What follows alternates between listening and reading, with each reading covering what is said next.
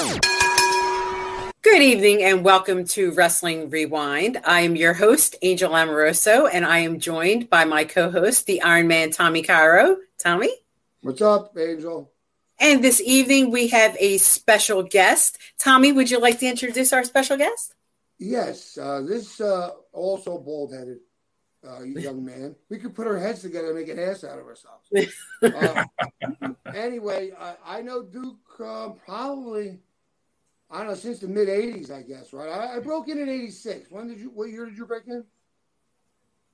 Well, let's start the interview off right away. We're doing it. As from the very beginning, Duke, if you can give us your history, who you were influenced by in wrestling, who you were trained by, what promotions did you work for, any championships you gained, maybe, give us everything right up until the end of your wrestling career, if you could, and just pretend like we're not here.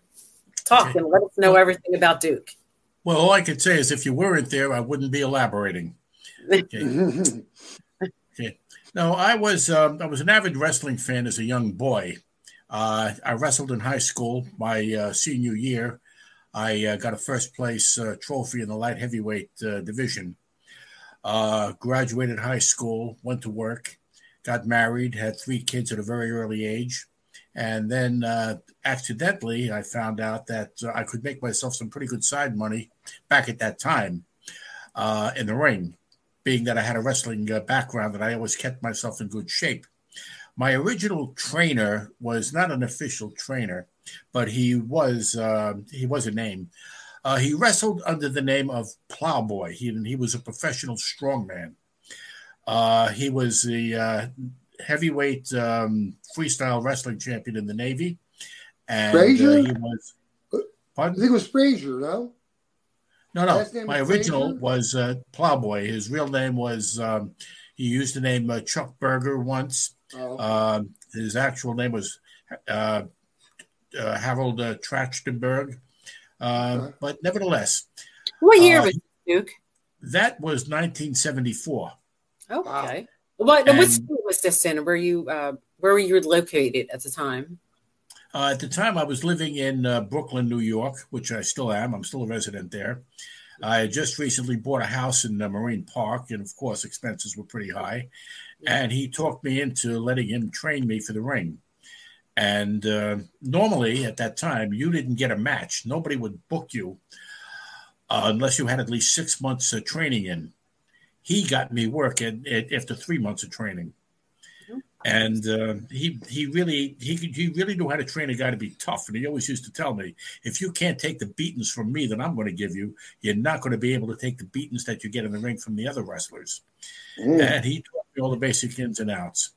After a period of time, I hooked up with another gentleman, Mr. Tito Torres. May he rest in peace.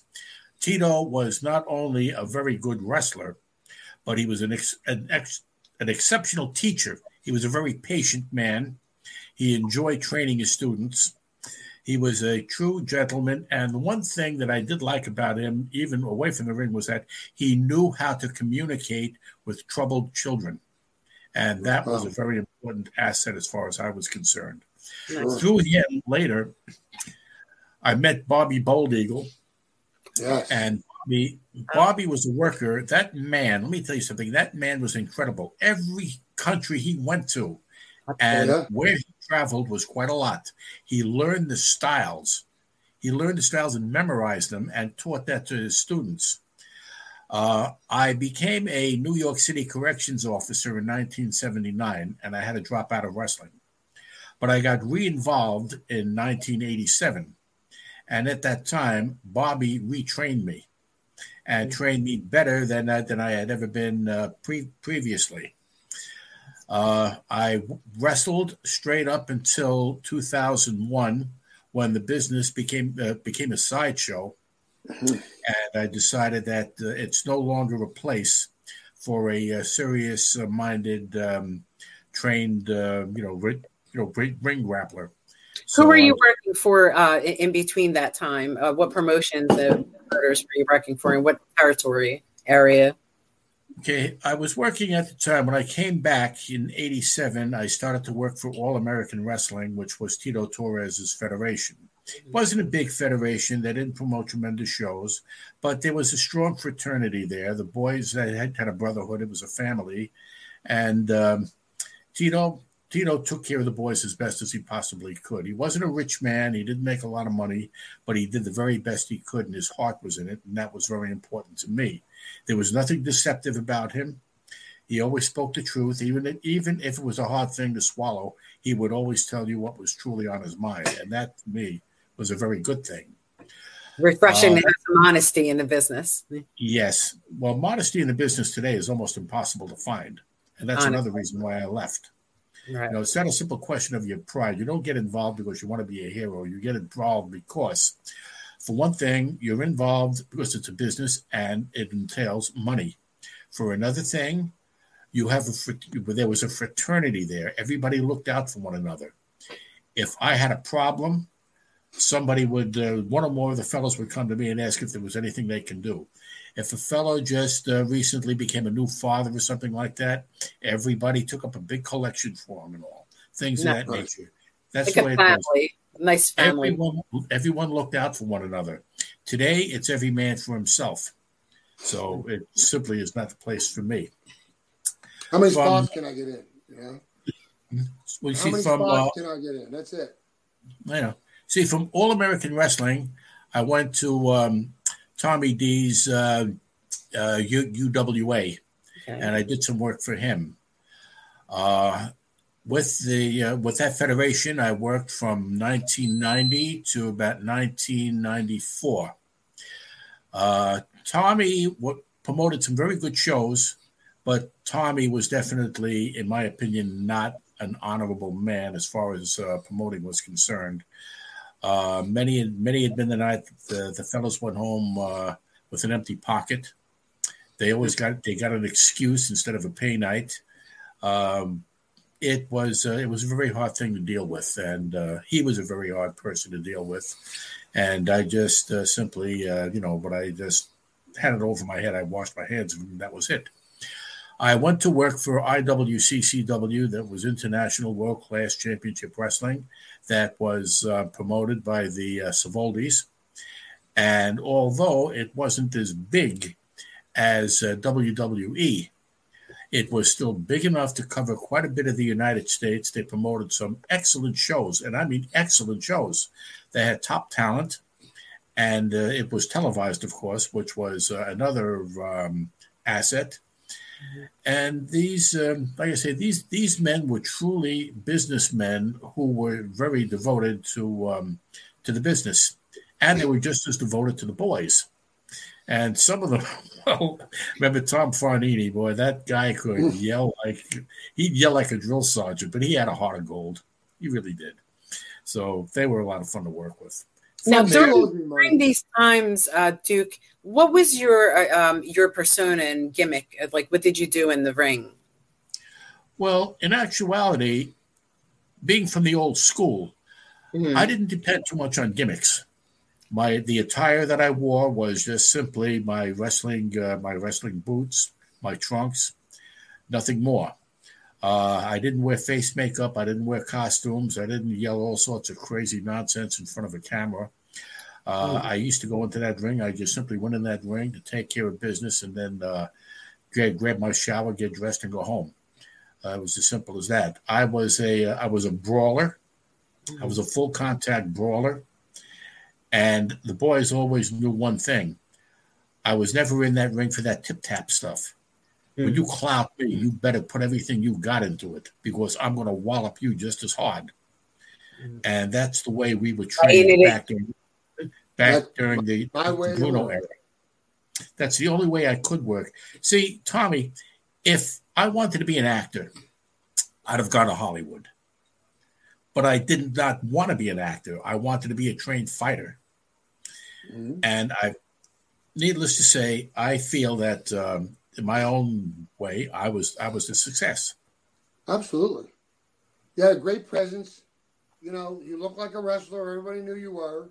And he took it seriously. And I'm from the same cloth. I would rather, hurt, maybe not just potato you a little, then miss, or have you sell a phantom punch. And when adrenaline gets going, I got to know you hit me. Otherwise, I might not even know to register. We're not going to kill each other. We're not, it's not ballet.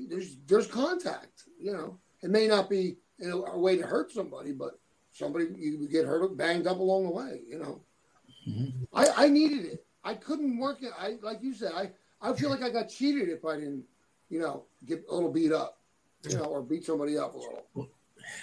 Well, look at it this way, Tommy. All I can say about that, about this particular instance is that you and I got paid for doing something in a ring that we would have gotten arrested for if we did it in a street corner.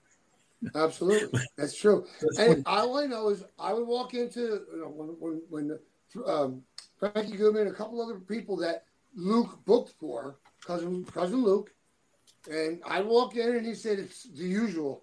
I want you guys to move a little furniture. Don't be afraid. Be careful. And you want me to be a furniture mover? I'm good. I'll be out of the ring in 2 minutes and we'll stay outside. Right, Angel? That's all we did. Absolutely. Angel and her guys, Harley Lewis and Domino, opposed me as a threesome. I was only wrestling one, but it was a great thing. And, we had prior history. So to continue that without the pressure of ECW was pretty nice, And we had a blast. I'd rather do that's a night off to me, I dragged Domino up to my mother in the corner of the bleachers and beat him in front of her and beat him down. And when I went to see her in the hallway, she's crying and laughing. I didn't raise you to be this way. I was like, great, I got you. So as some of Tommy's favorite opponents were my team, what would you say, Duke, were some of your most notable opponents or your favorite opponents to work with? Mm-hmm. Well, my very first favorite opponent was someone that I was a fan of back when I was a fan. That was Dick the Bulldog Brower. Oh yeah. And I'll tell you something. That what I like. What really caught my interest about Brower, Mr. Brower. That's the only thing I'll call him. Is the fact that he was just about my height, and that did not stop him from actually being a crowd draw. A true prize winner and everything that went along with it. He had the reputation of being the toughest man in business back at that time, and chances are he was. Now, soon after that, we became very friendly. We became very good friends. And we spent the night. He worked in Brooklyn one night, then he spent the night at my house, and we sat up all night long drinking coffee and talking about the business. Awesome. And this guy, who basically had a reputation, it really had a legit reputation of being crazy, was a very wise and knowledgeable man too. He always knew money. He knew the roots of getting it in the business, and nothing was more important to him than his 3 children. Wow. That was the most important driving force in his entire life, was his 3 children. And I always had the highest respect for him for that. The one-man riot squad. Yes, the one-man. Well, they referred to him as a one-man riot squad, Mr. Unpredictable. Yes. All these different things. I mean, the things they used to say, he answers doorbells and telephones no matter where he is, which may very well have been true. But then again, like I say, he was really wonderful company. He was a good-hearted man. He was a very good-hearted man. That was my favorite. That was my favorite worker. I got thrown out of the ring on my head by Dr. Jerry Graham back in 1975 in Lynn, Massachusetts, in Manning Bowl, over the top rope. And like I say, I didn't break the fall. I went right down on my head. Fortunately, I had hair then. So that turned out to be a lot of fun. He was also a favorite when I was a youngster. As time went on, a lot of the good old pros either retired or left because of injuries, things of that nature. So the new set was coming in. Then we had a new fella who came into the business. He weighed about 245 pounds at the time, and they didn't give him very much hope, as far as wrestling was concerned. He worked under the name of Fabulous Firehawk. I remember Billy Firehawk. That's right. Yes. Yet he still made it to places that I didn't make it to. Yeah. So ran his own promotion to Vegas and everything, from what I understand. That's right. And like I said, and he was also very well liked. Now, Billy used to fool a lot of people, including myself. Mm-hmm. We had a match one night in the middle of July, and the hall that we wrestled in did not have air conditioning. Now, this man was 325 pounds, and he moved like lightning. Mm.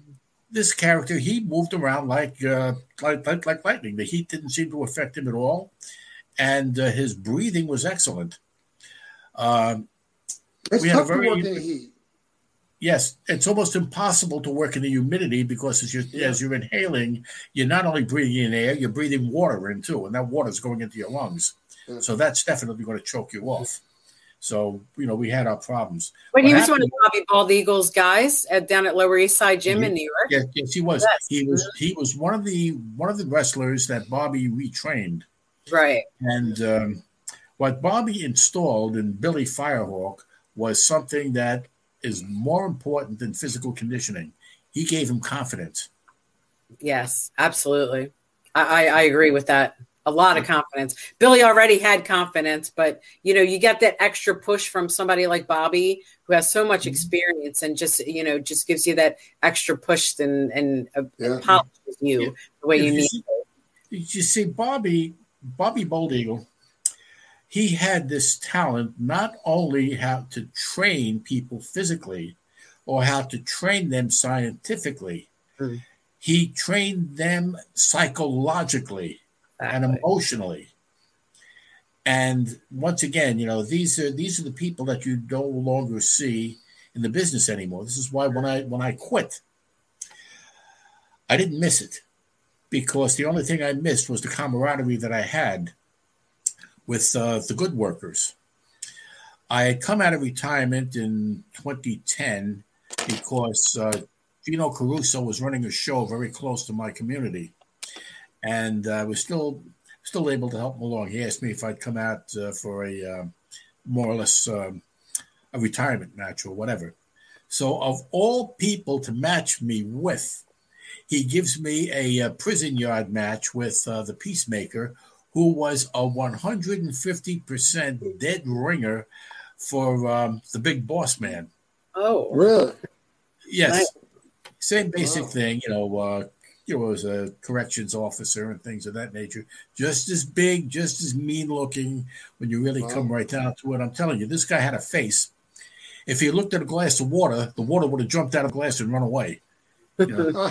So he did have a very frightening appearance. But then again, he was also very gentlemanly. What happened was all the fellas. I mean, this over here just goes to show you where the schoolyard kid, the personality comes out of a grown man. And before I even showed up that night to work, the fellas in the locker room were telling him all sorts of stuff about me, how when they ring that bell, I go completely crazy. I lose all connection with reason. I just go wild. There had been times where they thought they'd have to get the riot squad to hold me back, things of that nature. Great stuff. And I barely even knew this poor fella, and they're shaking him up the way they're shaking him up. And I'm saying to myself, look, fun is fun. I got a sense of humor also. But guys, that just wasn't right. That was dead wrong, because now you're sending the guy into the ring already psyched out. Yeah. It's nice to pick people up a little bit sometimes just to see how they react, better for your personal entertainment. It's cute. Well, this is true too. But nevertheless, we did have a very good match. We had an excellent match. The crowd was very pleased. And that's what's most important to our, let's say, our old school workers. Mm-hmm. So I just, I just played it along. What happened was about 5 years later, some other fellow who was trying to get another federation started, Nightmare Mike Jordan, asked me if I would give him a hand, and So, needless to say, he's trying to do the right thing. He's trying to do things as they did years ago. And so I agreed to the match. And most unfortunately, and this was the icing on my cake as far as packing my bags was concerned, was that everything had gone from what it originally was to what it became that night. And that night, he matched me, of all things, with an MMA, fighter who was stoned out of his mind on drugs. Really? Oh, The match was terrible. We both looked terrible. Everything he did like he was in the octagon. He completely forgot about wrestling. I don't know how many spin kicks he caught me with in the face, but when I found out that this clown was playing for real, then I got serious too. And nevertheless, no matter what he did, I had to prove a point that night, a very serious point. I didn't care what he did, how he did it, where he landed those kicks. I wasn't going down. that's unbelievable. I was not going down. Sometimes promoters do things and book people, and it's like they don't look into the future while they're trying to do this. And especially now, like they'll just throw anyone on. It seems like, especially sellers. That's my whole case in point. Now, for all purposes, when he saw how stoned this character was, he should not have let him work. No. The commissioned doctor should have canceled him, and me, using less common sense than usual, should have come right out and said, "Hey, get somebody else. I am not working with this drug abuser." Now, was this in what, New Jersey or New York? Or this was in New York. This was in Long Beach. Okay. And nevertheless, like I said, the match was 100% disastrous when you really come right down to it. And I told the promoter afterwards, I said, if you're curious to know as to why I took the position I took, and I didn't kick him in his bad knee already and put him in the hospital or possibly put him in a wheelchair because I know he's being treated for a knee injury, it's because you would have had to pick up the tab for it as a promoter, because chances are there would have been legal action. For another thing, I wasn't about to exert myself and break this clown's neck for $60. And for another thing, the reason as to why I stood there and let him kick me in the face the way he did, because I wanted to let him know this is how a 65-year-old old school Bruno era wrestler can take it and take it well. It's as simple as that. Said I told the promoter afterwards, I wouldn't go down if he hit me with a bazooka shell. It's as simple as that. Yeah. And the only reason as to why he's still able to walk around is because it was to save your neck. So I wish you a lot of luck with your federation in the future. That's a very professional of you. I can't say that I would have done the same. I probably would have went off on someone. And Tommy, you probably would have went off on someone too if that would happen to you. So a real professional of you to behave in that manner. So that was your last show? That was my very last. When you really come right down to it. See, this is what the business has become. They're using a bunch of a bunch of wannabes and a bunch of never will be's and a bunch of virtual derelicts, and they're throwing them in that ring. And this is what it's all coming right down to. And I have no use or respect for the modern business today because of it. Now, let me ask you, you began strength training and probably boxing, wrestling, mixed martial arts at the age of 14. Is this correct? Yes, it is. I started, let me go back a little bit further.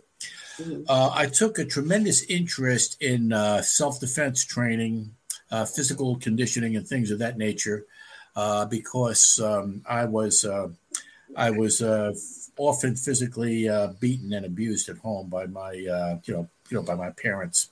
Okay. I was a beaten child, and figured the only way to actually get past something like this is to learn how to defend myself and make my body so tough that I wouldn't feel pain. And I did succeed. Yes, I succeeded. Age 14, I got into martial arts. I was studying Korean-style karate. I should have stuck with it, but Mm. then later on, I got into Golden Gloves, and my idol, my childhood idol as a boxer was Sonny Liston, Oh, because wow. Sonny can knock a guy out. Could have knocked a guy out with either hand, Mm. Yeah. and he would. This guy was tough, and I idolized him as a young kid. So that inspired me. And even now, presently, to this to this very time we speak, I had just gotten out of the gym just a little while ago. I was in there pumping iron for about a half hour. No, a half hour, about an hour and a half actually. Then I hit the heavy bag a little, and I still train as often as I can over the course of the week, in addition to working and being a full time husband. And with all this, I'm going to be 72 this year. Oh, wow. You don't look anywhere near the 70s. I'm Even 64 and I thought I was going to die a couple of weeks ago. So. Wow. Well, I don't intend Fantastic. to leave this earth for a very long time yet, because I've got a lot to accomplish. I've got a lot to live for. My wife and I are celebrating our 10th wedding anniversary this year, and we're going to and we're going to commemorate it by renewing our vows in church. Oh, beautiful! Right. I'm going to be a grandfather again for the 17th time. Oh, wow! Boys and girls mixture, or yes. Oh, nice, very nice. How many children? 17. Okay, collectively, my wife and I have 7 children. Oh. When I married her back in 2012, I inherited 4 more grown sons. Nice. And their families, of course. Nice. And it's nice. It's nice to have these fellows calling me dad and things of that nature. It's nice to collect your little army. Yeah. Well, I'll put it to you this way. It's like a tribe of wild Indians sometimes. I bet. and that sometimes could be a lot of fun. Yes. Yeah. That can be an awful lot of fun. See, my wife and I, we met back in 2001 when she hired me as a bodyguard. Oh, nice. Wow. Yeah, she was in the entertainment field. She had done some acting. She had done some dancing. Mm-hmm. She and her sisters were backup singers for Stevie Wonder. Oh, nice. And unfortunately, she was involved in a very abusive marriage with some creep that used to beat the life out of her and the kids almost on a daily basis. Oh. So at one point, she finally got fed up and disgusted and had it over her head. And this time, when she wound up in the hospital, she told the doctors that her husband beat her. So now he was arrested. They placed him under arrest, and he threatened her life in the courtroom. Told her, "So the day I get out of jail is the day I kill you." Oh, wow! Well, she got word that he was back out on the street, and then she decided that the order of protection basically is only a sheet of paper and it does nothing, which of course it does nothing. Yeah. No. So she decided to hire personal protection. And to me, it was just another job as a bodyguard, because I've been a bodyguard many times to many people, and I've done all sorts of unusual work since I retired from the department. Any names that we would know of that you've been a bodyguard for, or just? Well, I was a bodyguard for a Supreme Court judge in Jersey at one point in time. I'm pretty sure he wouldn't want his name mentioned. Well, okay. Then there were just a few other basic business people, I would say business owners, things of that nature, people who have had threats lodged against them, things of that nature. I was paid well. But to me, this was just another job as a bodyguard. And the only thing that was unusual about it is that my client is a woman. So I conducted myself in a professional manner straight up until 2012. She always used to go very far out of her way to be very nice, being very polite, regardless of circumstances. And still, as a professional man, I knew what side of the line I belonged on. So I just maintained that stance until 2012, August of 2012, when they diagnosed me with throat cancer. Oh, man. And mind you, I'll have you know, I've done all sorts of work on all sorts of occasions. I even worked 7 years undercover infiltrating white supremacist terrorist organizations. That was actually one of my next questions. Is I didn't want to ask if you didn't want to talk about it, but I did want to get into a little bit of your background in Nazism and just if you could just give a little bit of background about that, because I thought it was interesting. Yes. As far as my background in Nazism is concerned, I took a personal interest in that at age 6 when I saw my first documentary film on Adolf Hitler. The film was called The Secret Life of Adolf Hitler, and it was informative, but I found out later on that a lot of information, needless to say, was incorrect. I read books. I saw documentaries. I've even seen movies, things of that nature. And what basically impressed me was the concept of being a conqueror. The concept of not so much him personally, but how someone can take a beaten, broken, bankrupt, down and out country, and within 2 years made it so powerful that it threatened the world. Mm-hmm. Okay, now regardless, right or wrong, good or bad, sane or insane, anyone who could do a thing like that has really amazing leader. Yeah, exactly. And later on, finding out with all the things I've read, all the people that I've spoken to, everyone that I've come to know, he was actually nominated Man of the Year by Time Magazine twice in 1937. Wow. Imagine that. Exactly. Now, what many people didn't know that I found out was that he was suffering from two things. Petit mal, which established itself as violent sleepwalking fits, and third stage syphilis. Wow. That'll get you, right? Which he developed in Vienna prior to World War I, when he was working as a male prostitute for rich widows that very few people are aware of. Oh, yeah, I've never heard of that one. A lot of people haven't heard of it, but nevertheless, it is true. So it's just a matter of time before it burns out the brain cells. And in his case, well, we all know what happened. History speaks for itself. Mm. I was never a racist, nor was I ever in favor of anything like the Holocaust. But nonetheless, in 1997, I was still with the Department of Corrections, and that was when Timothy McVeigh set off that bomb in Oklahoma City. And the only thing that was burning through my mind back at that time is that if I was involved in any of these organizations or anything like that, and I got wind that this was his plan, I could have stopped it had I been there. Much the same with 9/11. And I lost some very, very close friends at the World Trade Center. Same thing. If I was involved in something like this and I got word, I could have stopped it, or at least tried.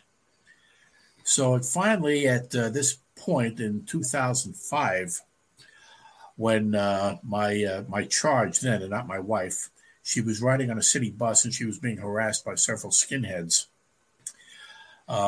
She got hold of me about it, and well, I kept her company and calmed her down. But something else had occurred to me. If I can get a beat on these skinheads over here in New York, I just might find a way to put the spotlight on them and get rid of them. But what I did was instead I joined a neo-Nazi organization for that purpose, to find out about activities like this in New York. After my first rally in South Carolina, I found that this uniformed force had nothing to do with skinheads, because skinheads were nothing but trouble. They drew too much negative attention to themselves, and they were just simply no good inside out, and they wanted nothing to do with them. But because of my background, because of my my training in law enforcement, due process of law, and all that went along with it, they decided they did not want me as a supporter. They wanted me in the uniformed ranks. Oh. And they moved me up that ladder unbelievably fast. Unbelievably fast. How high up the ladder? When I resigned in 2012, I was commander-in-chief and captain of the SS division. Wow. Wow. And what I had done while there and being in command, when I left at that time, these uniformed stormtroopers were working with law enforcement alongside of them and aiding them. Wow. And they were getting involved in rescue missions and things like that for the Red Cross and things of that nature. What I had done was I had taken something dangerous and made it into something useful. Nice. And see, understand something, Tommy. I took an oath back in 1979. I raised my hand and I swore to uphold the law, to protect the innocent, to support the United States Constitution. Right? I took that oath. I retired from that job in 1999. I did not retire from that oath. And I still conduct it today. Wow. Nice. So, Hold true. Yes. Holding true. Nice. So when I got, as I say, when I got involved with that organization, I said to myself, there's a lot of things that can happen here, but if you can take what you got here and make it into something useful, you just might have something that could be more of an enhancement to our people and our government and our country than anything else. And I'm happy to say that many of them were down at the Mexican border helping the deputy sheriffs and border patrol agents and things of that nature against Mexican drug cartels. Nice. Very nice. Mm-hmm. Got to do something. Yes, they definitely served, and they served very well.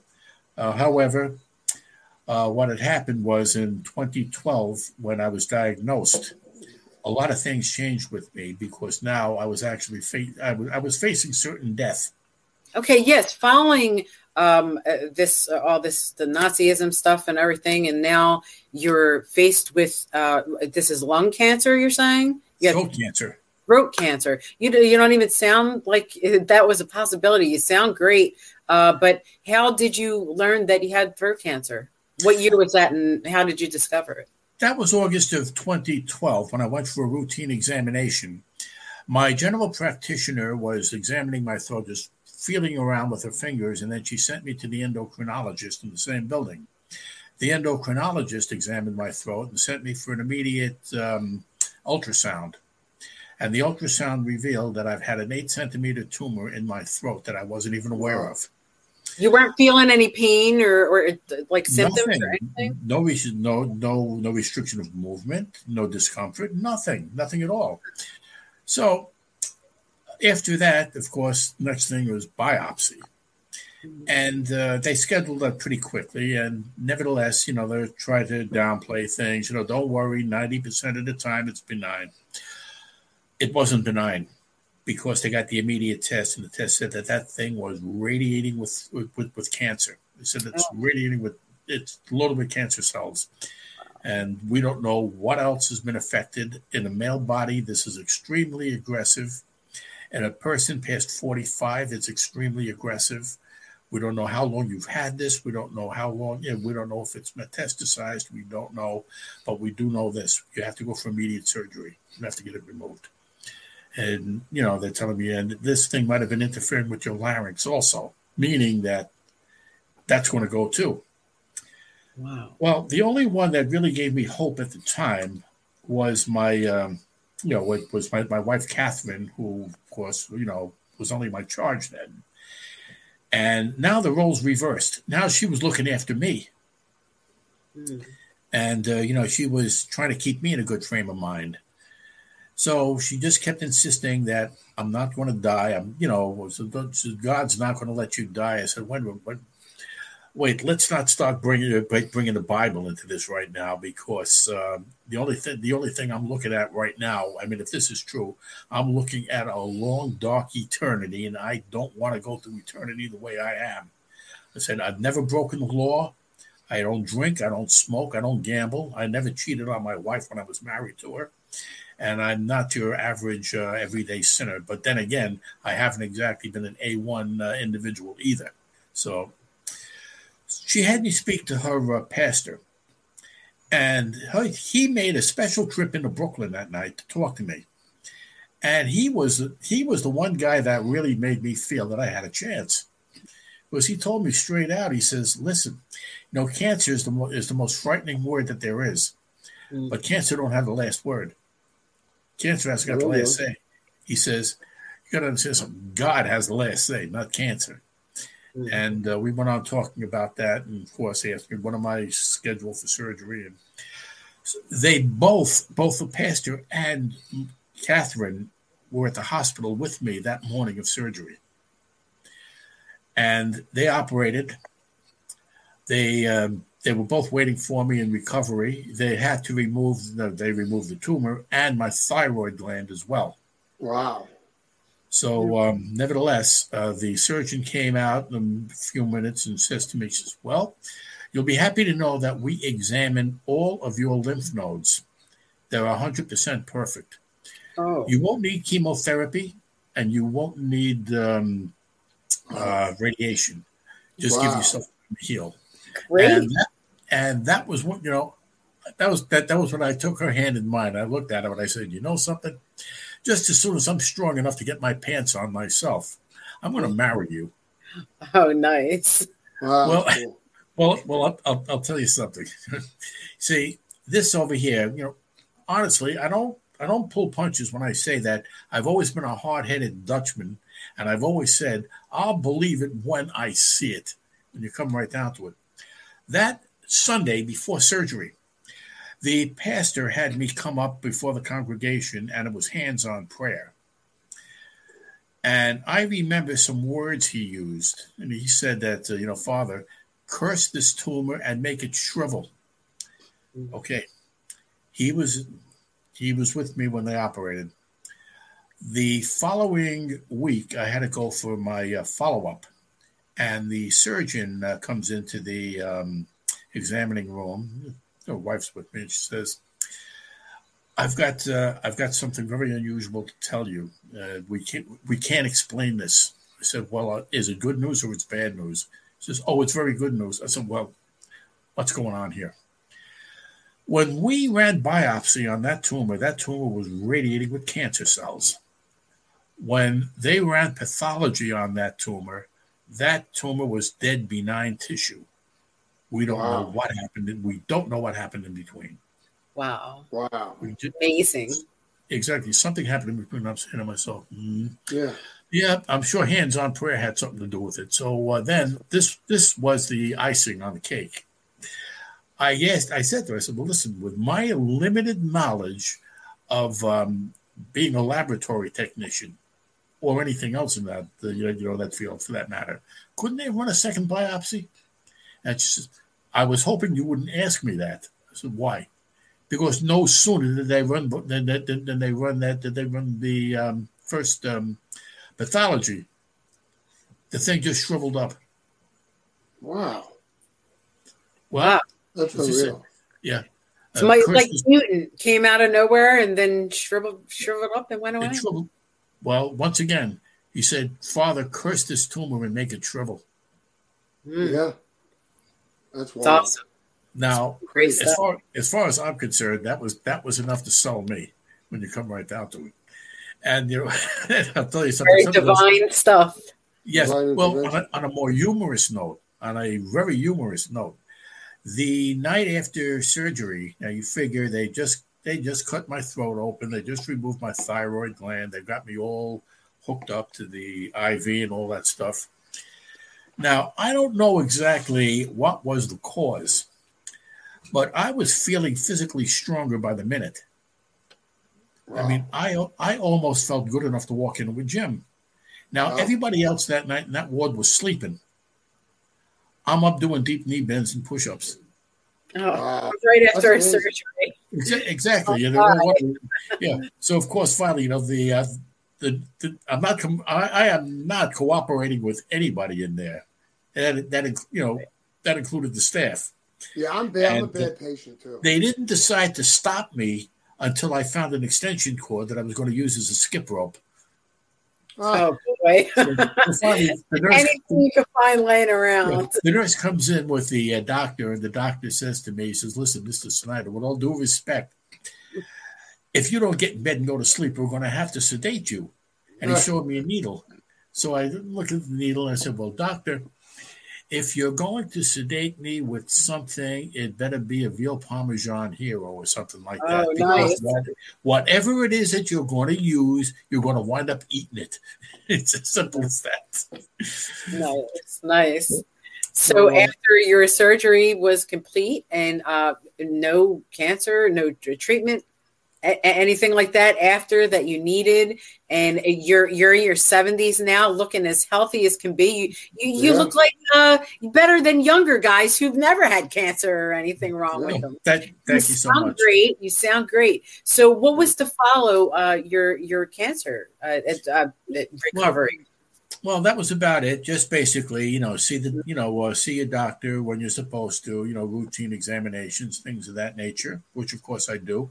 Mm-hmm. I never did have any bad habits. I spend a fortune on vitamins every month, the food supplements, which I use. I haven't touched sugar in 17 years, and I won't. Nice. Sugar feeds cancer cells. I believe that. Yeah. So I found that out. My wife is an excellent cook, and she's very good to me. As a matter of fact, I might even add that we've married 10 years, as I said, and I'll be 72, and we're still honeymooning. Oh, so nice. That's fantastic awesome. When things can work out so well, for everyone, especially mental marriage is so hard. The thing most surprising to me, even now, is the fact that I was never in the market for a biracial relationship.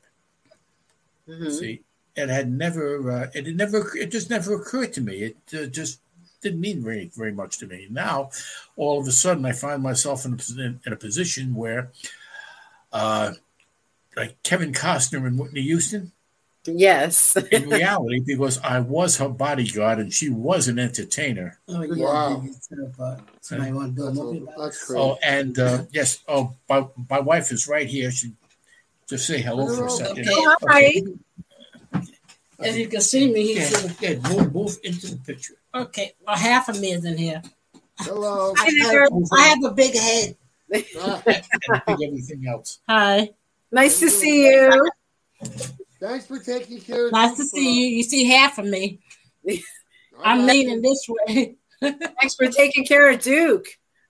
You're welcome. Because I hired him as my bodyguard because I was signing autographs at the Chiller Theater Convention in Jersey.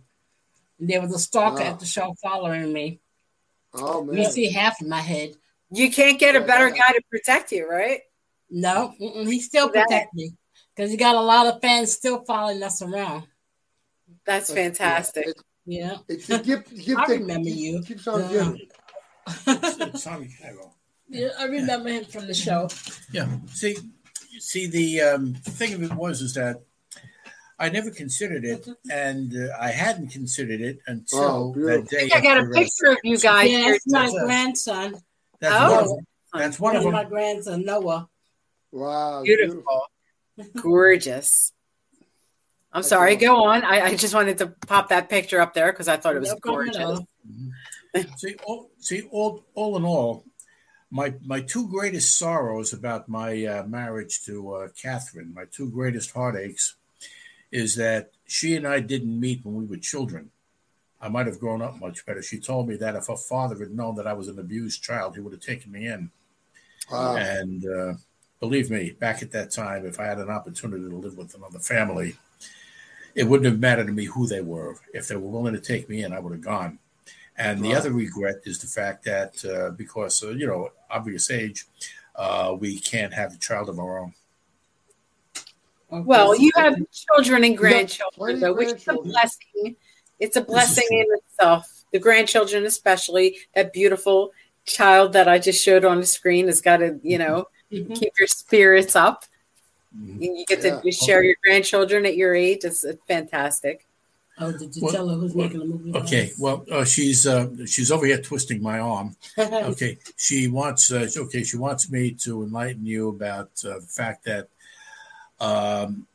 Hardy Justice, who did the production for Ray Donovan with Liev Schreiber, they have a regular movie in the works for us.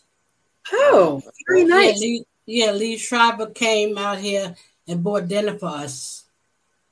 Oh, nice. When is this to be? Is it being worked on right now? Is They're still working on it. Well, what it is that they've just about completed the screenplay, and they're going over that. I do know that Liev Schreiber is supposed to be the director. That he's going to direct this movie.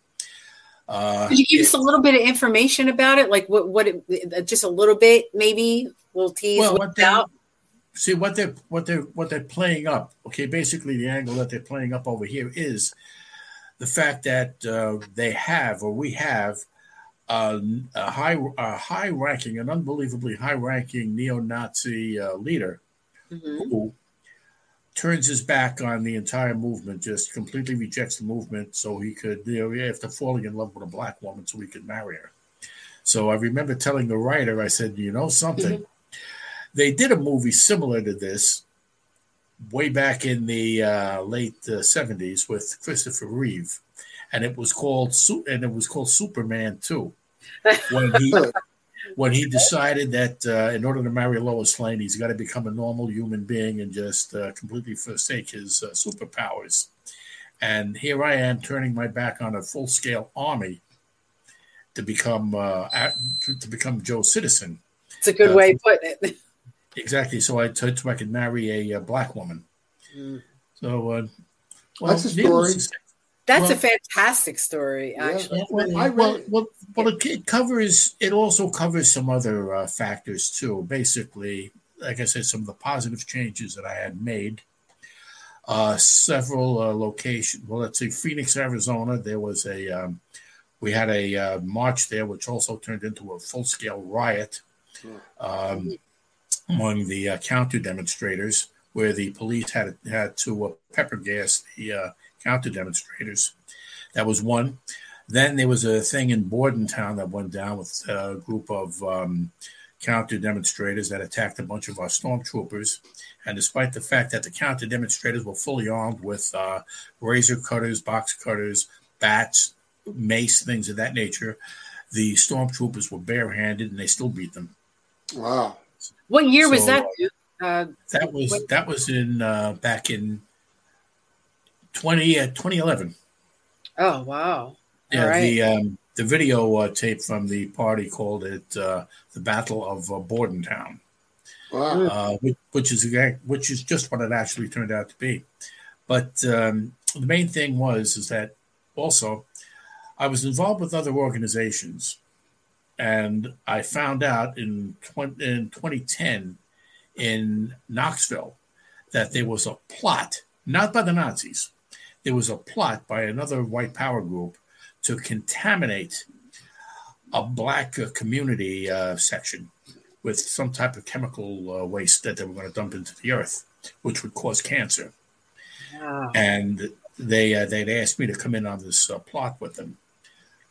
They didn't realize that they were speaking to Uncle Sam in person. Mm-hmm. And when they decided, when they put it into play, the circle closed up and they all got caught. Wow. Great. Fantastic. Awesome. Yeah, so good save there. Yeah, so that's just about it. So, yeah, this movie sounds like it's going to be a great one. Happy to hear that, you guys got something on the horizon coming out to tell your story. Can't wait to see it. I'm going to look some of this stuff up, actually, now that you've said it. I would love to get, even more history. But I read all about this. In an article somewhere. I read it. Yeah, they want to put it in the theater. Yeah, this is Great stuff. Great stuff. Can't wait for it. But do you know the name, the title? Did they give it a title yet? Not yet. Originally, they were going to, they were going to call it Duke and the Countess, because my wife's, her show business name was Countess Silk. Countess Silk, and of course. What was your wife's background, if you don't mind me asking? What was your background in entertainment? In entertainment, I was an actress. Oh, okay, Duchess. Yeah, in horror movies. Oh, nice. You ever heard of the movie The Ghost of Angela Webb? Oh, I'm going to look it up. And also Requiem for Vampire. Okay. All right. Also the Locksville Ghosts. Nice. So a long history in the entertainment field, and obviously it did something good. It got you guys hooked up together, and happily. Look how happy you look. Yes, that's wonderful. And now a story's being made about you, which is really exciting. But you see, how would I say, where Tommy's input over here is concerned about Nazism. Basic history. I mean, I know where it all began, how it all began, and why it all began. You see, if you actually boil it right down to brass tacks, to its true, honest meaning, it's a combination of two words: National Socialism. National Socialism was developed back in 1918 after World War I. And the concept is that charity begins at home, meaning that national, we look after our own people first, and then we worry about everybody who's beyond our borders. Mm. Now, Hitler, in a speech, was very abrasive when he said, Europe and the rest of the world can perish in flames. What is that to us? Germany must live and prosper. It was very abusive, but he spoke right from the heart. And this is just a problem here. We here in the United States are worried far too much about a lot of other people elsewhere. Mm-hmm. And we have our own people who are starving. Sure. We have people in the big city, in the ghettos. Mm-hmm. They can't get jobs. They're flat broke. Crime is at a zenith because all it does is create poverty, and poverty, of course, always leads to despair, and despair is going to lead to crime. Now, you take a program, a funny program, I grant you, like Good Times. Look at the reruns of Good Times with John Amos and Esther Roll and all that. Mm-hmm. I ask you this. What is so humorous, what is so funny about an American man who's educated, who served his country faithfully in Korea, loves his children, loves his wife, works fanatically, and can't get his family out of the projects? Mm. What is so funny about that? And how whenever they're laying people off, he's always the first one to go. And why is this? Because he's black. Where's the fairness? Where's the humor? I don't see anything funny in that. No, you're right. All about exploitation, really, not about humor at all. Because nothing's funny about it. Nothing was ever funny about it. But that's the way they showcased their people at the time. So yeah, nothing funny about it. You're right. Mm-hmm. See, the concept is that either the problem has been ignored or it's been laughed on a little bit too long. And I got, I got a basic education in that when I started looking after Catherine, started protecting her. Because she couldn't even get health benefits. Mm. She couldn't even get a prescription plan. And she was constantly having problems with either a landlord or something else along those lines. You know, she went to the shopping plaza one day to one of the optical stores to get a small bolt put in her, her glasses, a small screw, which is nothing. And they're telling her, well, it's going to cost, and you're going to have to wait for everybody. Well, fortunately, I was in the sporting goods store not very far away, and she asked me to go in there and talk to them about it. Now, okay, granted, I'm a Caucasian man. I walked in there with the glasses and said, I'd like a small bolt put in the, put in the arm over here, these glasses. said, how long am I going to have to wait? Oh, we'll do that for you right now. I said, thank you. What's it? How much is it going to set me back? He says, oh, this is on the house. Yeah, because I was the only one there. There were no other customers. Horrible. And all I seriously base it on in this day and age is racism. Yeah, that's what it sounds like. What else could it be? Well, what I didn't tell anybody was that I pulled my shirt off and I told them, you don't fix these things and don't do it on the house, and I'm going to rip this place to pieces. But, and if you believe that's the way you have to handle things. If you believe that one, I'll tell you another lie. Sounds good, though. Right. Sometimes it actually works. No, I only had to get, how would I say, I only had to get cynical on one occasion with my son. My oldest son, my youngest son rather, before he went into the Navy, he was working at some fast food place, and when he resigned, the owner there refused to pay him. So after a period of time, the kid comes home and he says to me, he says, Dad, would you please talk to this guy? So that evening, I went to pay him a visit, and the place is full of customers, of course. And he comes to the counter, and I'm sitting there and I'm looking at him. I got my kid sitting next to me, and I asked him, I said, I want to ask you a question, mister. How many cars do you figure we can fit in this diner over here you got? How many cars will fit in here? He says, I don't know. Well, why are you asking me a question like that? I said, very simple. Because if you don't pay my son what you owe him over here, tomorrow this place is going to be a parking lot. Yeah, you got to take care of business. I did it with my daughter. The guy in that manager in Acme made her cry. She came home. I went down there. I called him out. I said, let me ask you a question. Don't you wish you had 30 of my daughter? Oh, yes, Mr. Cairo, absolutely. Oh, yes, Mr. Cairo? Why is my daughter coming home from this piece of crap job being run down by you? I said, I'm going to tell you something. If I ever have to come back here again, I'm going to take you outside and I'm going to beat you. Is that a threat? I said, what does it sound like to you, my friend? It's not a threat. It's going to happen. Now, every time he sees me, he turns away, goes the other way. And it changed things because other people had complained prior, but it didn't go anywhere. So when they heard there was an incident in the store, well, who's that? That was Guy's father. Oh, she's great. Why did he have to come down here? Well, the manager again. Oh, really? Call him in here. And they straightened it out because that was the straw that broke the camel's back. And because maybe other people didn't take that course, nothing happened. I fixed when you show up, then the whole story changes. Now he's going to treat people with respect because he don't want to run into a guy like you again. Yeah. You know. Well, you see the humor in this. I mean, and I've said this many times, and it's true. From the days of working on Rikers Island to the present time with what I'm doing now, it seems like the only thing people ever hire me to do is scare people. Right. Well, that's what you're good at. So why not use you for that? Remember, many a time the female officers that I used to work with on the Rock, if one of them would have trouble getting their security back from a landlord, they always used to ask me to go and collect it for them. Of course. Nice. It's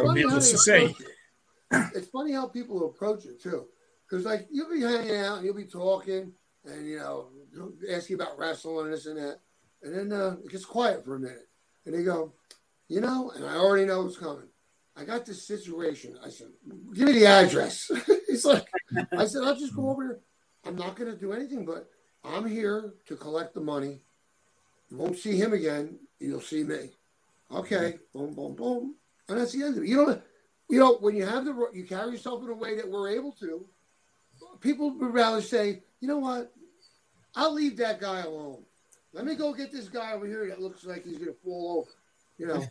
That's how I look now, but, See, you see that. I told you that story about on the phone with Johnny. So it's the perception.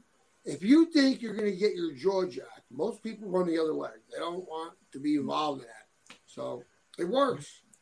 Well, we are so lucky to have gentlemen like this to step in and protect us. I'm sure your wife would agree that it's always nice to have protection around. And, if it wasn't for her needing the protection, you guys wouldn't be together right now. So bravo for that job. You mentioned you worked at Rikers Island. How long did you work there? 20 years. Wow. Okay, Bravo. took the job at 79, retired in 99. 16 and a half of my 20 was in special operations. See, Nice. we were the guys that always got called in, for the, the emergency situations, riots, things of that nature. Extractions. So what it is that the, special operations with the correction department is like special forces with the military. And they train you in everything, chemical agents, barehanded combat, nightstick defense, ballistics, explosives. They run you through just about everything you can imagine. So, needless to say, you got a full warehouse in 20 years by the time you retire, and you're just about qualified for almost anything. Yeah. And being a professional bodyguard was just a very small part of it. I found, although I must confess, I will definitely confess that on a very quiet scale, I found it very difficult to conceal my emotions when I was my wife's personal protection. Mm-hmm. So like I say, with me, it was a situation where I wasn't accustomed to people being nice to me. Mm-hmm. And I wasn't accustomed to people, I wasn't accustomed to people caring about me. Mm-hmm. And grant you, okay, I'm not going to tell lies when I say that I might be physically tough enough, even to this very day, to set my own broken nose back in place, which I had done. But internally, I'm a very non-confrontational person. I do not like to hurt anyone's feelings. I do not like to create unnecessary situations for people, even when they create it for themselves. And I've always been a card-carrying animal lover and a card-carrying child lover and things of that nature. And that's pretty much my my persona. It may not appear that way, when people look at me, but nevertheless, although I can take good care of myself, but still, I do have a conscience. I do have feelings. See, what's also funny, like I say, what's funny about many things is that when that situation broke in Bordentown, and my the commander of the organization wound up getting maced. I grabbed hold of him, I covered him, and I fought off any of the other attackers. And afterwards, we got him back to safety. He gives me this look, and he says to me, "You know something, Duke? There's an awful lot of violence in you." I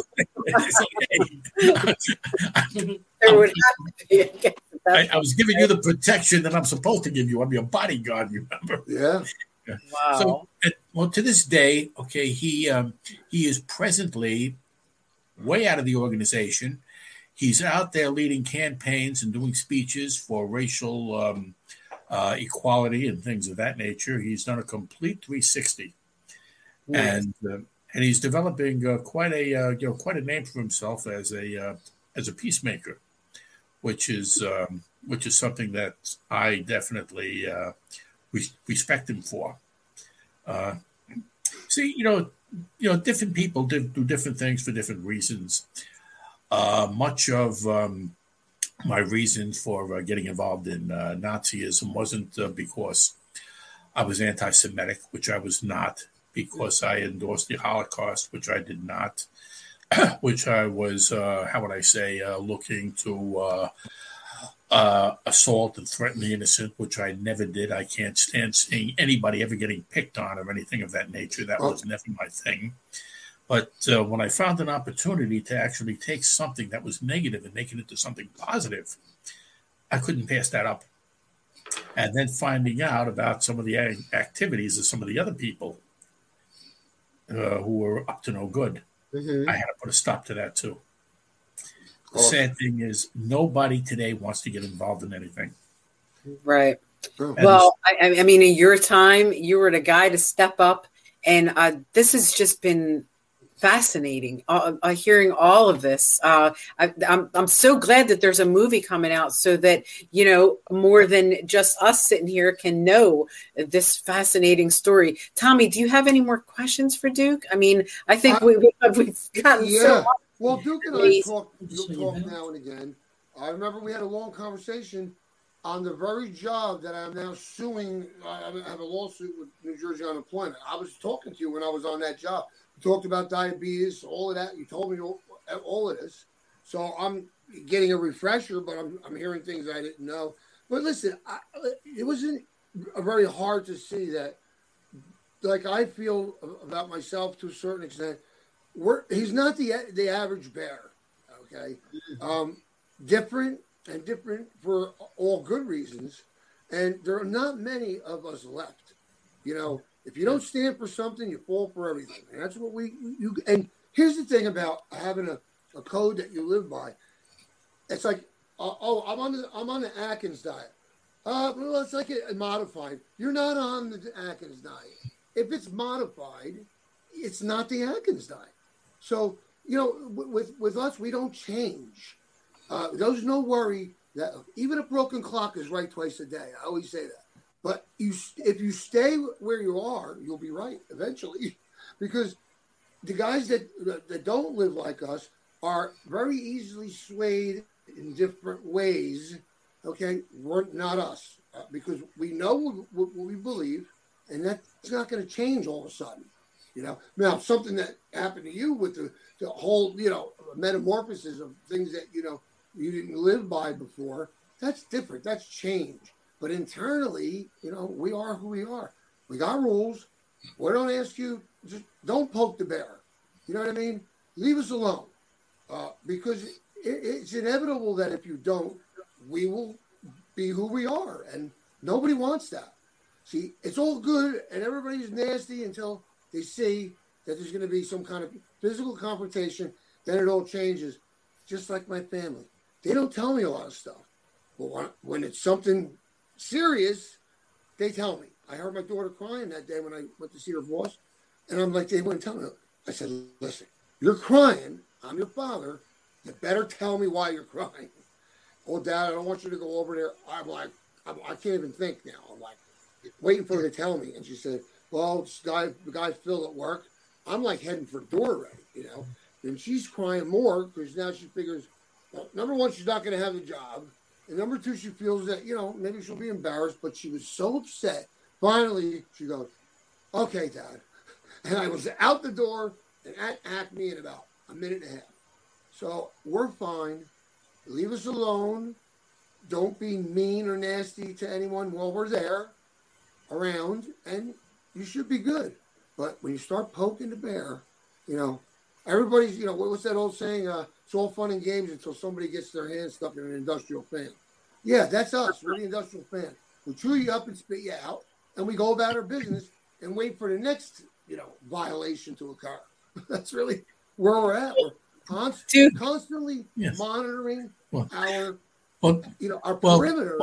Well, you see, Tommy, I can tell you this. You see, there are too many people that put on a show for other people to try to please other people. You can't do that.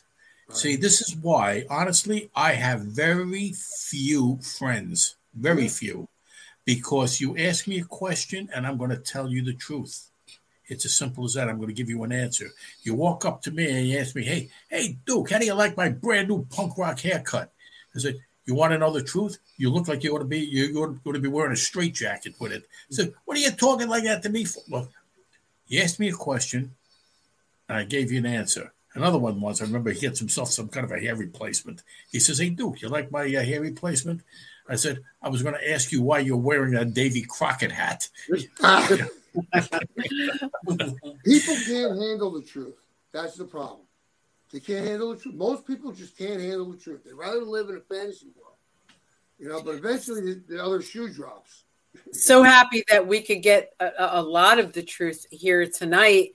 And Duke, you have an amazing story of progress and growth, and definitely something for, the younger generations to look towards, someone to idolize. You've overcome so much with the Nazism and your whole life change, cancer and all that. So I think when people get to listen to this story and finally get to see your movie when it comes out, maybe it'll be a great example for people to have changes in their lives like you have. Progress to a point where you could be a happy person with a great family and a great life, and just put all of your problems behind that you have overcome, and be a happy person like you seem to be.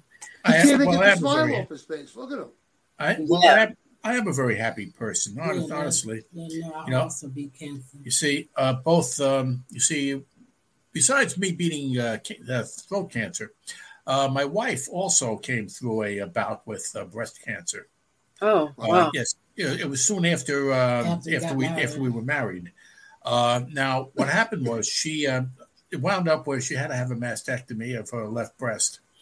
However, the reconstructive surgery that they did, you can't tell that anything ever happened. Wow. That's great. As a matter of fact, not only was this thing so natural in appearance, but she had said to me sometime later, at the risk of being a little risque here, she said to me, she says, "Careful how you touch it, because I have sensation there." So, are you kidding me? Really, they can do some very amazing things. And something of my most recent, my most recent accomplishment, after being treated for diabetes for 17 years, they had just taken me off medication. Oh, fantastic. Wonderful. Tommy work towards that. is working towards that. So hopefully we'll get healthy. But for a man in your 70s, absolutely, I have to applaud you. After all this that you have been through, you look absolutely amazing. You sound amazing. You sound happy and just like a great guy. I'm sitting here, I'm captivated by your story. I think it's totally amazing. And it's going to be totally amazing to our viewers here on Wrestling Rewind. Well, I have a lot of things planned. For one thing, I intend to develop a rapport with troubled teens today that are getting involved in these white supremacist groups and things of that nature, and do what I can to possibly, deter it. And you come right down to it, because I'm the man with I am the man with experience. If I had a drinking problem, I wouldn't want to speak to somebody who's into physical fitness. I want to talk to somebody who also had a drinking problem. Right. And, exactly. I need somebody with experience, and this is most cases from what I've learned. A lot of these young kids, they simply haven't got anyone to talk to. Nobody listens to them.